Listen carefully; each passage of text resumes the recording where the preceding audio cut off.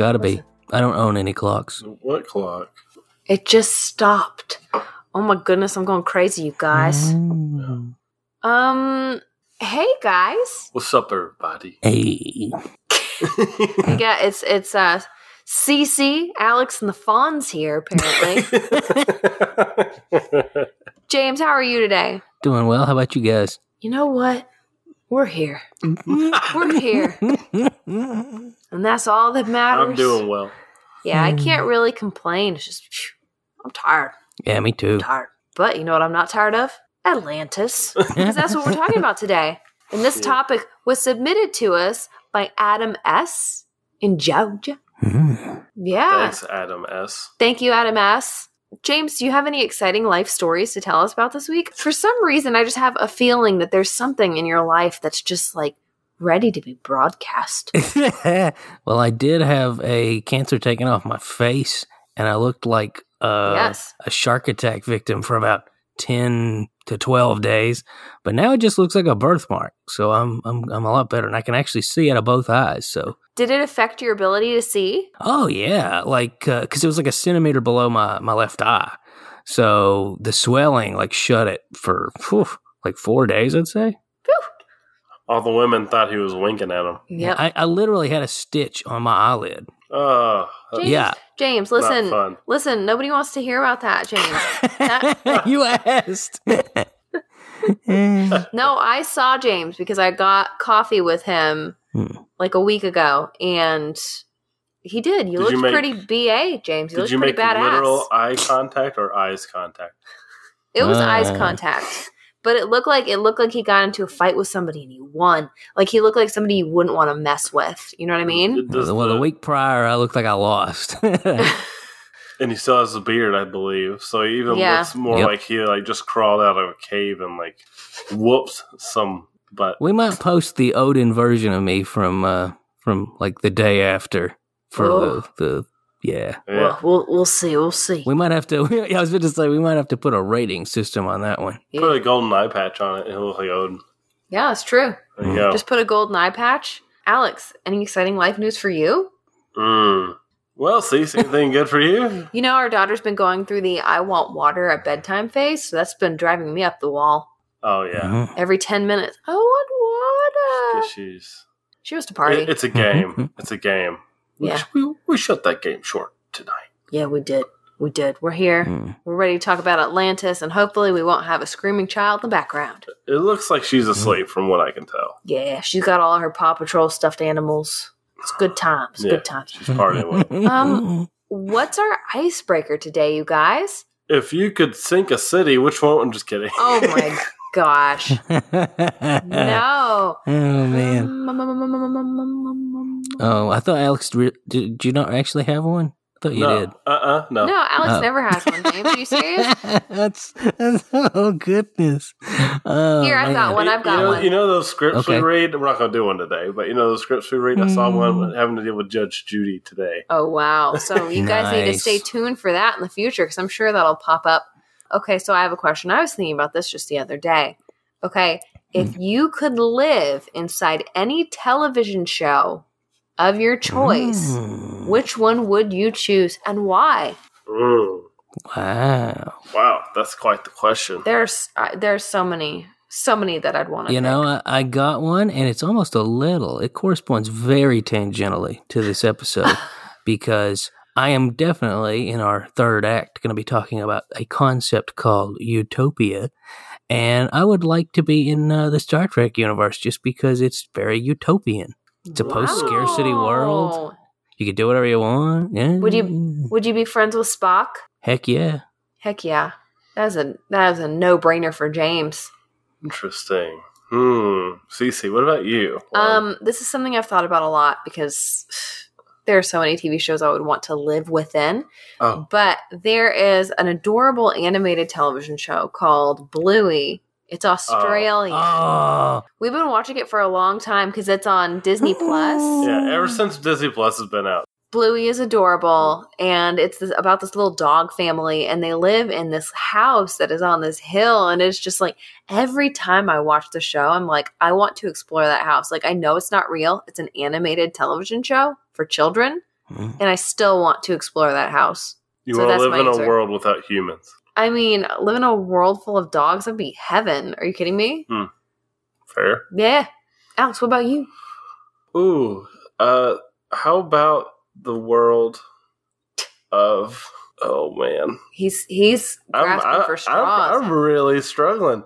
For some reason, The Office popped into mind. That's just that's just like that's a world with Michael in it, which is heaven on earth, I think. But no, I think that for me, it would probably be something like Shin Godzilla. That's a TV. That's a movie. It can be anything. Oh, it can be anything. In a nightmare. Oh, Mad Max Fury Road. You can spray my face with silver face paint. No. That's not a fantasy. That's an inevitability. That's next year. I just want to be the guy playing the guitar, riding on the car. You could never be as cool as Conan O'Brien. Oh, the Conan O'Brien one? Yeah. It's pretty good. That was good. Yeah. That's pretty good.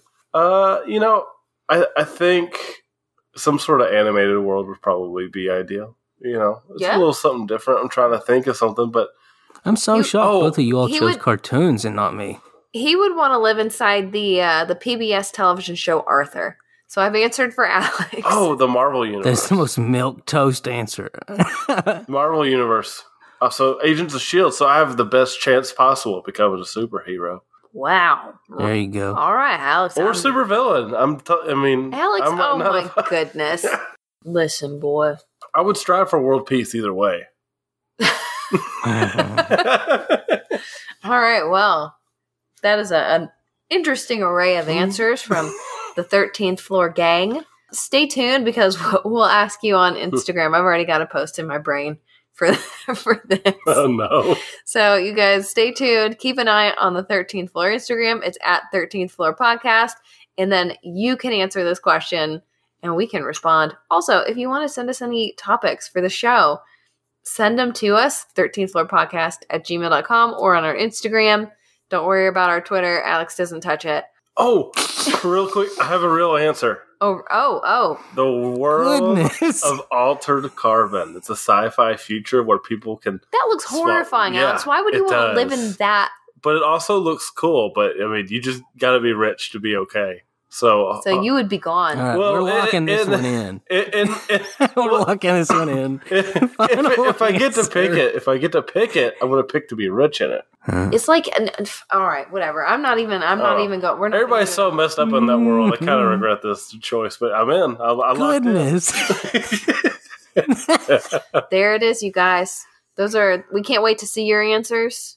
I guess we need to say hello to all of our listeners around the globe. Oh. Yeah, wherever you're listening from, thank you from the bottom of our hearts for listening. Because you guys... Deep in the bottom, in Atlantis. Yeah, you guys make this show worthwhile for us. So thank you so much for listening and for all of your kind words and support. And thank you to everybody who left reviews.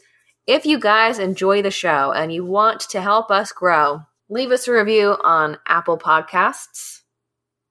Yes, and we might read it here on the show if you want us to. Share it with anybody you think would enjoy our show. Yeah. Send them a text of a linked episode or a screenshot. Or if you're going on just whatever. A long drive with some family over the holidays, force them to listen to it. Force them. If you're driving, you have control of the radio. Yeah. Just make sure you're in the driver's seat. Also, you know what would be a really, really cool thing to do? Get one of those airplanes that spells the words in the sky and put the 13th floor. Yeah, 13th floor podcast. And you can kind of like try to draw the logo with the smoke. Yeah. That would be so cool. If anybody does that, send us a picture. Legal disclaimer. It's got to be your plane and not one you just stole. Yeah, don't steal a plane. If you don't know how to do it yourself, hire somebody. But we're not liable for charges. Yeah. All right, you guys, that's enough of this. How about we talk about Atlantis? Yeah, sure. For Adam S. and for all of our beautiful listeners who wanted to listen to us talk about Atlantis. I almost forgot what we were going to talk about. I got so excited about this sign in the sky. All right, you guys. Listen, I'm going to start us off today. Okay? All right, let's hear it. Yeah, my sources are National Geographic, my subscription. It's been very useful.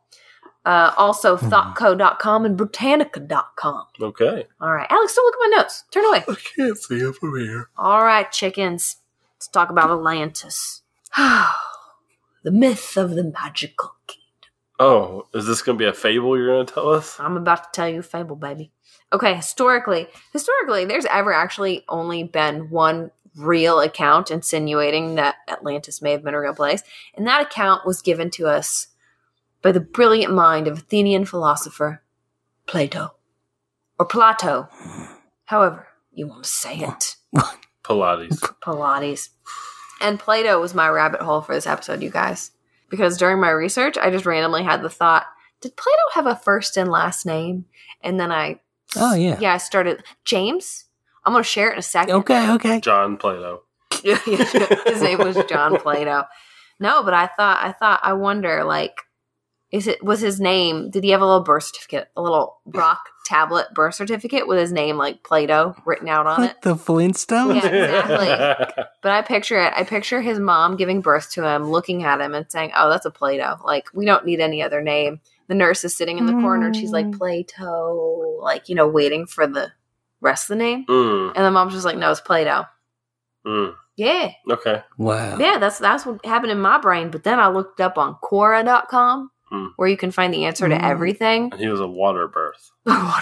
No, there's a guy named Wayne Weiss. And he says in an old book, and I can't remember the name of it, but it said that Plato's actual name was said to be Aristocles, son of Ariston of the deme Colletus. Which, if you take the first letter of each word and then go up by one in the alphabet, spells Plato. He was called Plato when he was in school because he had broad shoulders. That's what it means. Broad shoulder. Oh my God. James, you ruined it. What? She's still going. My joke's done. Oh. You ruined my joke. What? No, we can delete that part. All right. No. James, you've given it to us. You've given us the answer. It's there. So I was proud of myself because I was like, you know what? I just gave this listener the name of Plato, like the real name of Plato. You went above and beyond. And then James just came and kicked my feet out from underneath me. James, I swear. Man. But if you want to keep this in your brain database, listener, you can remember that Plato means broad shoulders. Okay? All right. Enough of the name game. Let's talk about how Plato was... No, please call him broad shoulders for the rest of the time. Let's talk about how Broad Shoulders was literally the only person to apparently mention Atlantis in his writings. And he said that the story was passed down for centuries from poets and artists, but we ain't got no real proof, you guys. That's just what he wrote. But Plato told the tale around 360 BC in two of his writings, kind of. He mentioned it, and it was Timaeus and Critias.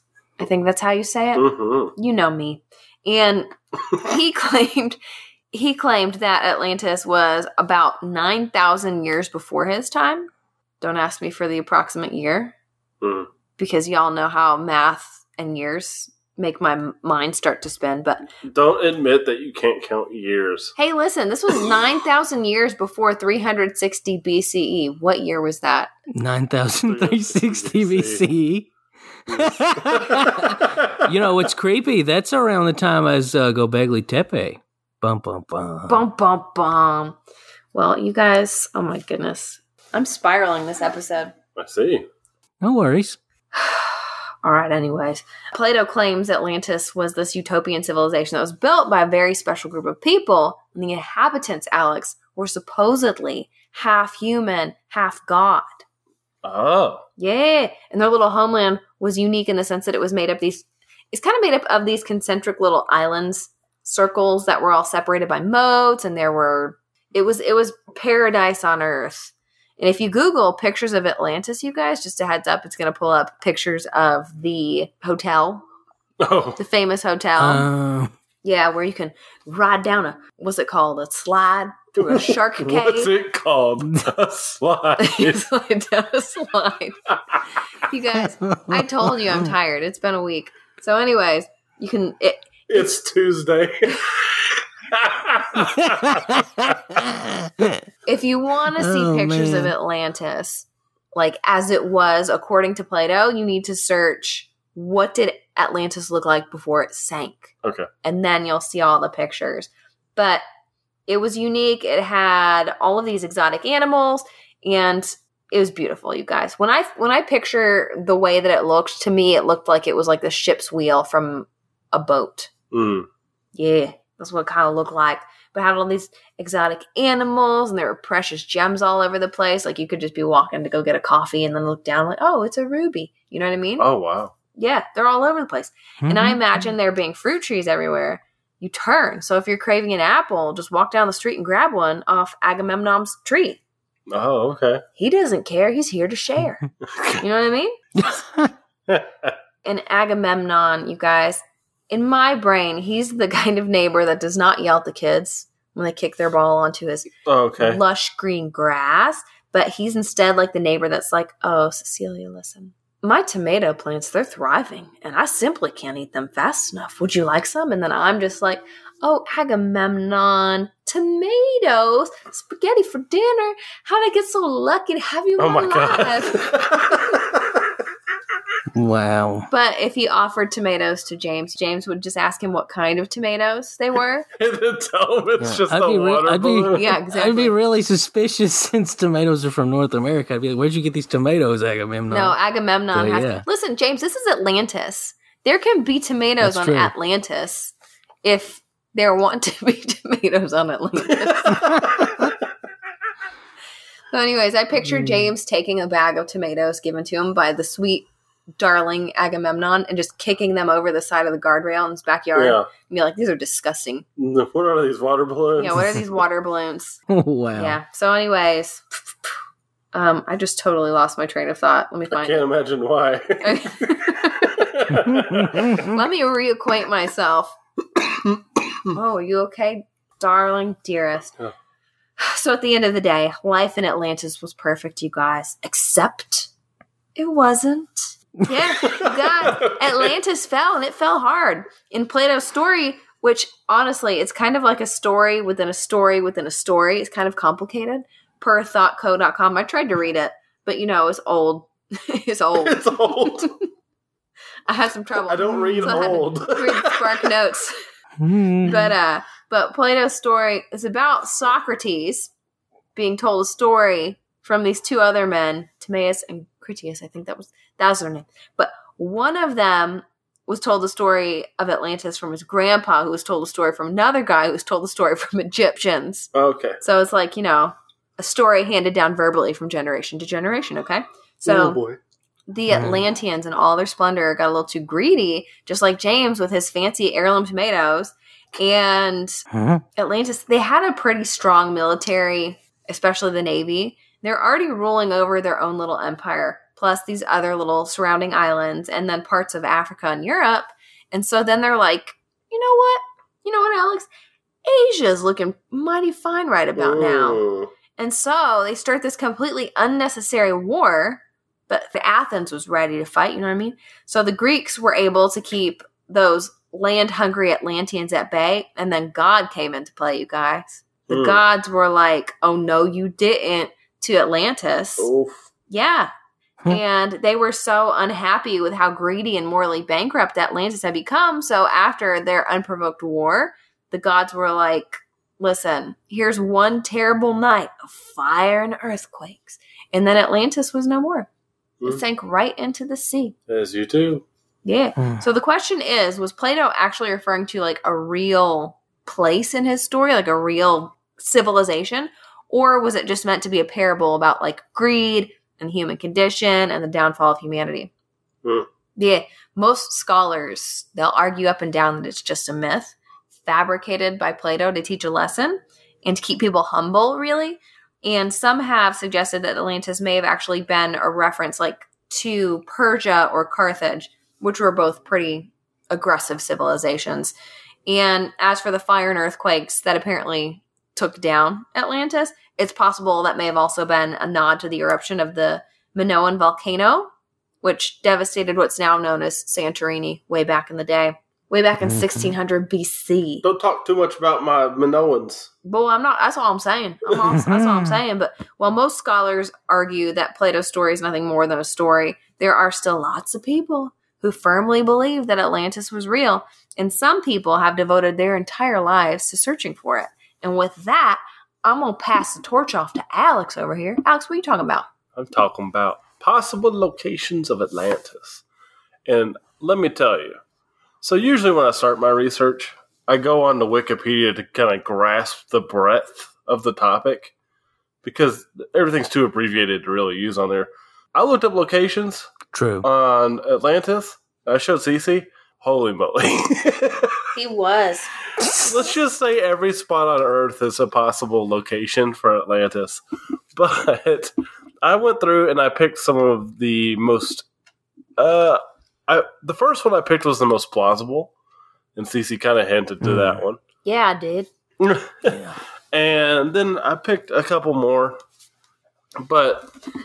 I got all my research from History.com, Live Science, and National Geographic. Yeah, he used my subscription, James. I did. I forgot my password. Don't tell people we share this. Well, we're in the same household. I guess it's okay. Yeah, you looked at my computer, whatever. I forgot my password, though, and I had to reset it. So you're welcome, Alex. If anyone wants to know Cece's password. No, don't you dare. All right. So, Atlantis. It's a little bit of everywhere and nowhere at once. But I decided I'm going to go with the most popular theory on what Atlantis may have been. And that is, as you said, Cece, the island of? Santorini. What? No, we said the Minoans. The Minoans. Yes. Whew. They were believed to be Europe's first great civilization about 4,000 years ago. And the Minoans built like these really nice palaces, these paved roads. They even had they're considered to have the first written language in the area. And at the height of their power, apparently, the Minoans just suddenly vanish after just having a grand old time. Gone. Vanished. Goodbye. Mm-hmm. So the mystery of what happened to that civilization is really what's kind of brought that link together with Plato's description of Atlantis. Mm-hmm. And it's like you said, there was that massive earthquake in 1600 BC that shook so hard it actually caused the volcanic island of Thera to erupt and spew all this molten rock and gas and ash and everything. Ew. Into the atmosphere. And the resulting earthquake caused tsunamis, which would have been large enough to wipe out the city of Minoa. And so a lot of people think that the survivors of that kind of passed down what happened, and eventually it was turned into Atlantis. So it was kind of like, oh, I used to live, like, you know how you always make your childhood home sound so much more magical than it was. Like, oh, Minoa was utopia. Kind of. I mean, they were so destroyed by these events that it's thought that invaders from the Greek mainland were able to come in and take over. Okay. Yeah. So that's what I find to be the most promising theory. Plausible. It seems the most plausible. The next one, honestly, I don't think there's that many great plausible theories. It seems like there's some really interesting ones with not a lot of stuff behind them. Now, number 2, I'm going to start out with a quote from a professor before I get into some of the things that this guy found. So, upon hearing about what they had found, just the cursory knowledge of it, he said, "Bless their hearts." If they're correct about this, that would be awesome, said Ken Feder, a professor of anthropology at Central Connecticut State University. But there's my problem. As an archaeologist, I know that I always need to be in the company of my bullshit detector. And these guys, they have done just about everything they possibly can to set off my BS detector. Oh my goodness. Yes. So, a man named Bruce Blackburn, the CEO of a company called Merlin Burroughs, made a discovery of what he is calling Atlantis using two Google Earth satellites. And he found several structures that seem to match a lot of Plato's descriptions. So, like the circles? Mm-hmm. The circles. They even, when they went into these objects, they found concrete in these circle-shaped foundations, like you said. And they found possible temple ruins. So they got samples, and they sent them to a lab, and they dated these concrete samples to be about 10 to 12,000 years old. So Blackburn never disclosed what methods they used to determine the age of this concrete. So we don't know how old it really is. It seems too good to be true. Yes. He also did find signs that a giant tsunami had taken place, and that there may have been a cataclysmic event that doomed the city. Is what he had found. Yeah. Now, they found a few other things, but here's what you need to know about Blackburn. He said this, and Cece, I know you're not gonna like the cut of this man's jib. Uh-oh. Yeah, so Burroughs, or his company, and a company called Ingenio Films went on to make a 2-hour documentary called Atlantica. It's about the finding of all this, and Blackburn said that he expects his company to make a lot more documentaries. Nope. And he said, quote, "What we really want to do is we want to franchise the find," Blackburn said. "We want to make an awful lot of money out of it, and with that money, we want to support the archaeological community." No. Support the archaeological community, that's fine, but to support it with that? Well, even that, I bet there was a wink when he said that. Like, agree with me, archaeological community. I like that. There's plenty of support in it for you. We want to make an awful lot of money out of it. That's a direct quote from him. And here are some other problems. First, we don't have access to the samples that he had, but there's no proof that this concrete is actually man-made. Second, the scientific findings were never sent to a scientific journal for peer review, which anyone knows it's kind of typical protocol to send things to a scientific journal to get another opinion. Now, scientific journals are kind of a joke a little bit because they are susceptible to the people on the board of those journals. Yeah. They can do whatever they want politically, that type of thing. Plus, an inundation of material makes it so easy to just put a check mark on something that don't need a check mark. And it looks like they may have cherry-picked their findings, meaning they found things that followed their theory, and they're like, oh, hey, let's talk about that. And the things that didn't fall in line with their theory, they were left out? Let's brush that to the side. Ooh. So they only kept things that fit their narrative. And again, there's a lot of theories out there. And we'll probably be able to dive back into this series with some of those theories. But I did have one last theory I wanted to talk about. Well, just for the last one, where was that located? That one was located off of Spain.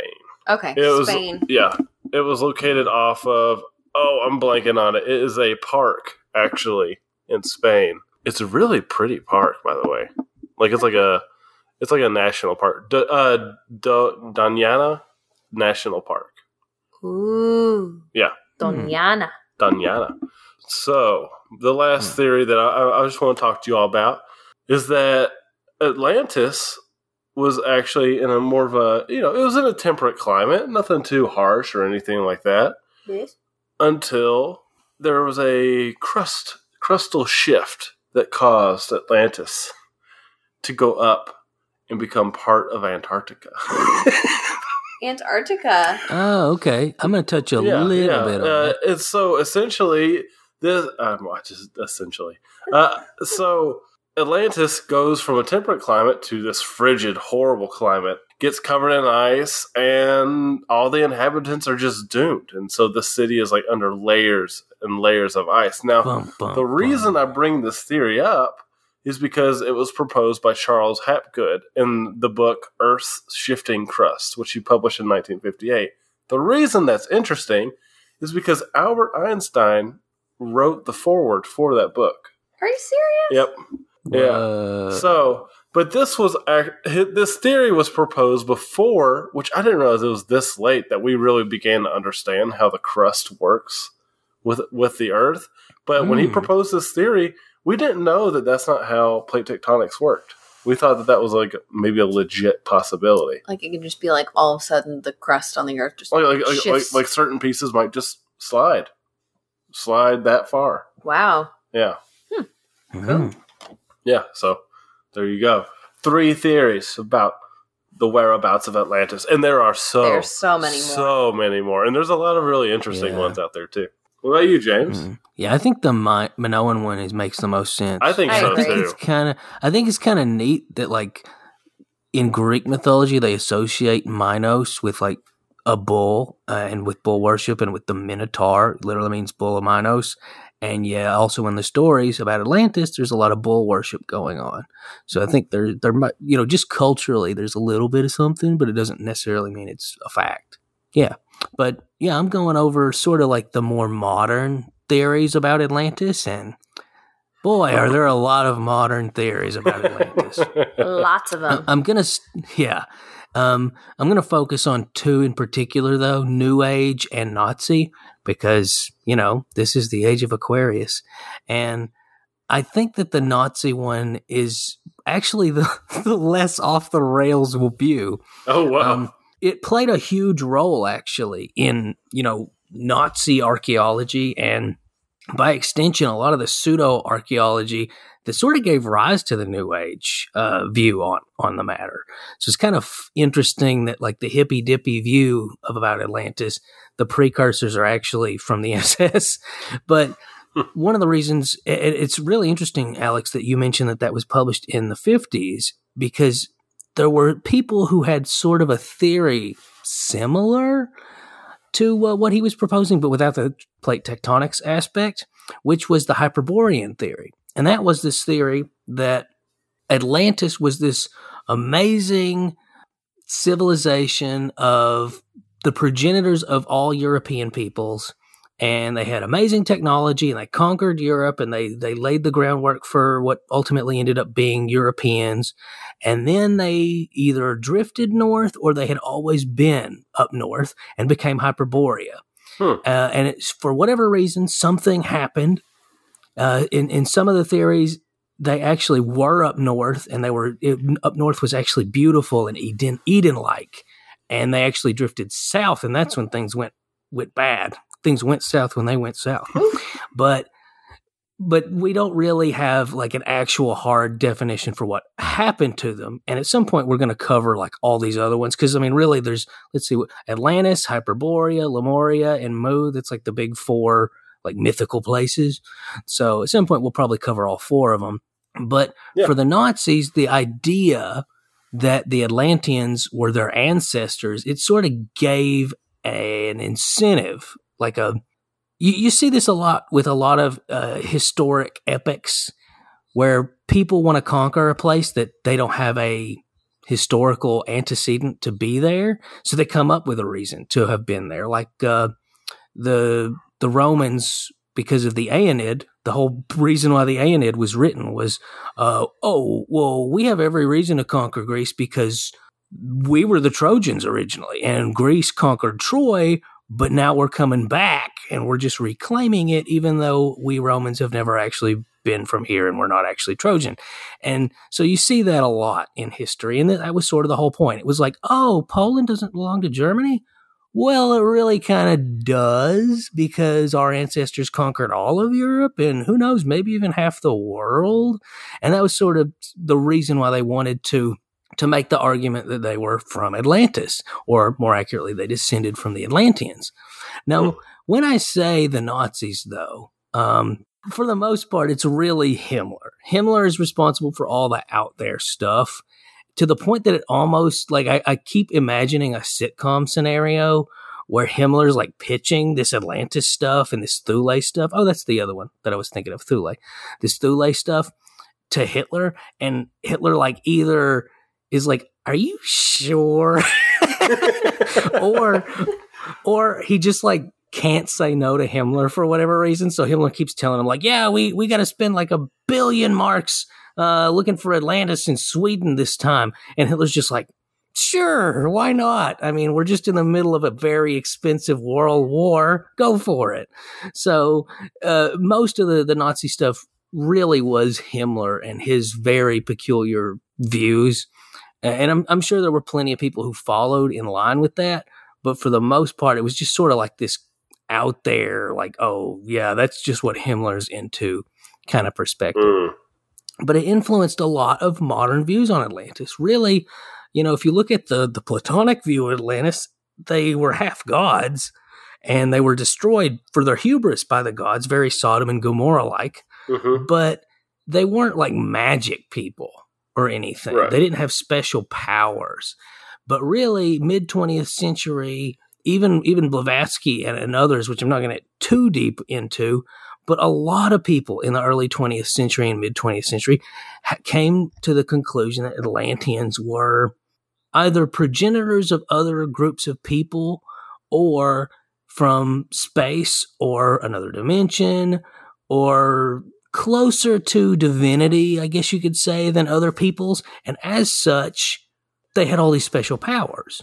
And that's where we start getting into the New Age view of Atlantis, because the New Age view of Atlantis was, you know, aliens, extra-dimensional beings, people who lived in peace and harmony with the world using technology, the likes of which we can't even imagine. And that's a very modern perspective. Nobody mentions stuff like that up until the middle of the 20th century. It reeks of utopianism. Yeah. Which, just so you guys know, the word, this is really just for the benefit of everybody. It's not directly in relation to Atlantis, but I've read Sir Thomas More's Utopia. Great story. Highly recommend it. But what a lot of people don't know is that the word utopia that Thomas More came up with, even though I think that he did kind of want to implement some of these ideas, I think he was an idealistic fella, it means from nowhere. So I think there's an inherent flaw with utopianism in and of itself, because the very word suggests that it's an impossibility, that it's not something you can pragmatically create. And yet you have a lot of New Agey folks who think that Atlantis was a genuine utopia. And I would argue that even if they really were this magical group of people, whether they're the ancient Aryans like the SS says, or whether they're the root race like the Theosophists say, or whether they're aliens like Dan Aykroyd says, more on that later. Either way, the idea that they have this perfect society, I just don't see that being realistic. And I think that the pursuit of it philosophically is fine, but when you start taking it at face value as something that's something that we can't attain, but something that others have, I think it's an unhealthy view. And I think that it really goes in the face of the whole point of Atlantis, the reason why Plato told the story to begin with, and the reason why folks like Sir Thomas More came up with utopian literary works as well. So just my little after-school special on that. But the more you know. Exactly. And some people in the New Age groups, they think that, and a lot of Mesoamerican scholars even, they think that the Mayans were actually Atlanteans. And just like with the alien theory, there's not a whole lot that suggests it. But, and this is a little, throwback when we talked about the Toltecs, some people think that the Toltecs were the descendants of the Atlanteans and the Mayans were the descendants of the Toltecs. And so you have this interesting spread of Atlantean culture throughout the New World without actually a lot of the technology being shared, which is totally feasible. When we see civilizations fall in the past, something similar happens. If you look at Egypt and Rome and Greece, technology that was remarkable for its period gets lost, and people ultimately have certain cultural ties to that old, amazing empire, but not the technological know-how. Well, that's reasonable, but I've just not seen a whole lot of evidence that suggests that there's a Toltec connection to Atlantis. Yeah. But let's talk about the alien component, because let's face facts. You can't have a story about a technologically advanced people without somebody concluding that it's alien based.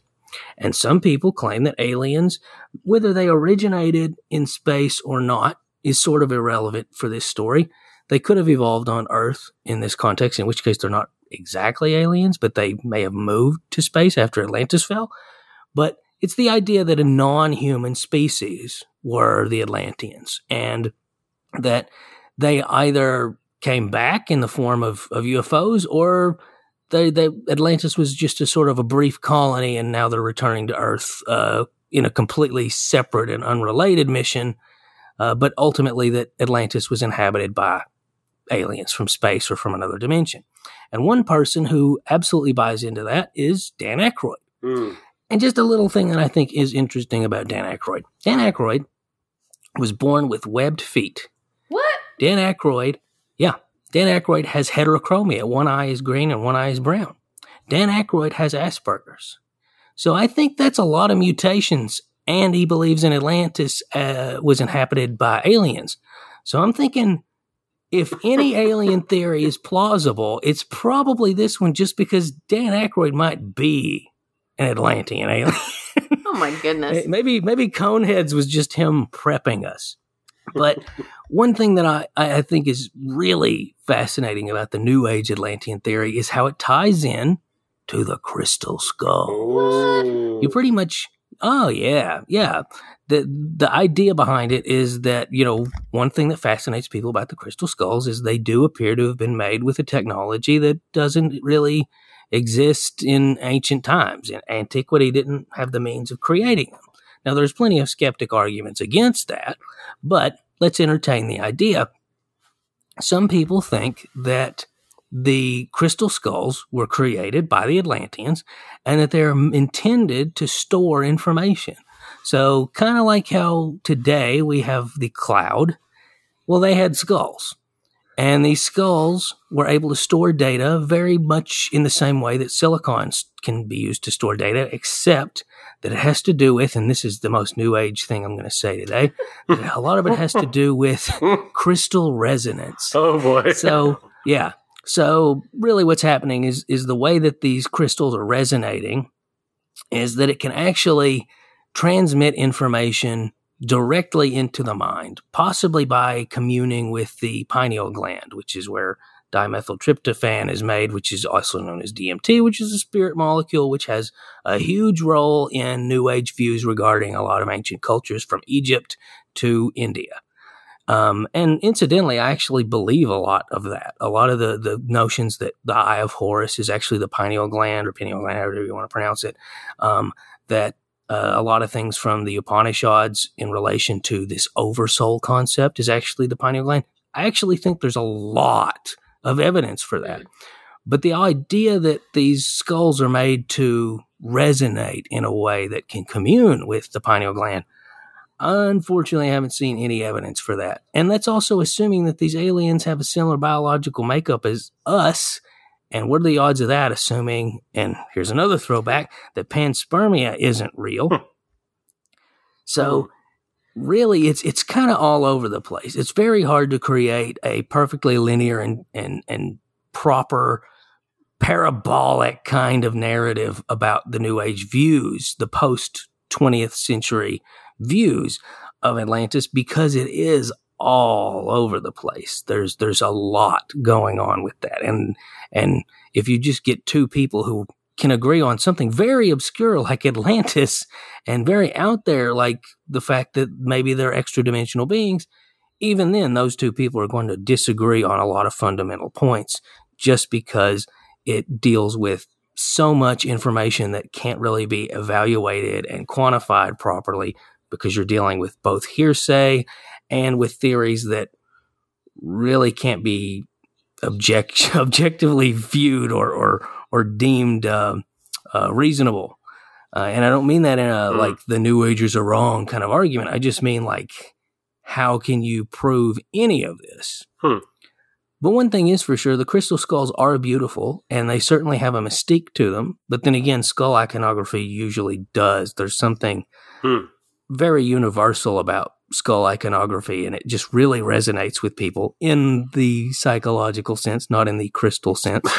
And I think that alone sort of lends itself to this romanticism surrounding it, and likewise that also I think plays a role with our view of Atlantis, because Atlantis is a story ultimately about hubris. It's about people or non-people doing some remarkable things and then being dashed into oblivion. Both of them really connect, I think, a lot with our Thanatos drive. We see the crystal skulls, and yeah, they're beautiful, they're remarkable, but they're images of death. And likewise, it's kind of like that poem about Ozymandias. If you look at the story of Atlantis, it's really ultimately about how even something as remarkable and otherworldly as that place must come to an end. Wow, yeah. James. That's my thought on the matter. That's just your little thought on the matter. Yeah. Shout out to Dan Aykroyd. There's a lot to unpack there. Yeah. Ultimately, I think it's a morality story. I think it's no matter how great you think you have it, if you get too cocky, there'll be a comeuppance. It's a Sodom and Gomorrah type story. Whew. Well, you guys, that's Atlantis. Yeah. Hmm. Things got deep. Oh my gosh. Alex always there with the joke at the end. Well, you guys, we're actually not going to be drawing from the base today. Oh, we're not? No, we're not. Because next week we are going to be doing a special acapella episode. Ba, ba, ba, ba, ba, ba. No, we're going to be actually combining forces with another amazing podcast called The Darker Side of Life. And we're going to be talking about ghost experiences. So get ready for, it's going to be a fun Halloween episode. I'm going to listen because pre-Halloween. Pre-Halloween technically, but it's going to get you in that Halloween mood. That's right. Yeah, the Halloween spirit. And also, guys, get ready because starting on October the 19th, we're going to do a special thing called the 13 Nights of the 13th Floor. So basically, we're going to do some cross-promotional stuff. It's not going to be podcasts themselves. We're going to do some cross-promotional stuff largely on our YouTube channel. So check that out and subscribe. We'll actually put the link to it in the episode description. And it'll be 13 consecutive days of something. Can't guarantee exactly what it'll consist of, but it'll just be sort of Halloween stuff to get you excited for, let's face it, the 13th floor's best holiday. Yes. Favorite holiday. Yes. Woo. And then after next week's episode, we're going to have our Halloween special episode where we talk about the different Halloween festivals from around the world. Oh, we did that last year. Yeah. This will be fun. Yeah, it's going to be fun. So you guys, there's a lot of fun things in store these next couple of weeks. Yeah, Alex, if they like our music, where can they find it? The artist is Grant Cook, and you can find his music on Amazon Music, Spotify, iTunes, anywhere you listen to music. So I guess with that, you guys, until next time, we hope that you can keep it strange. Oh my God, it's easy.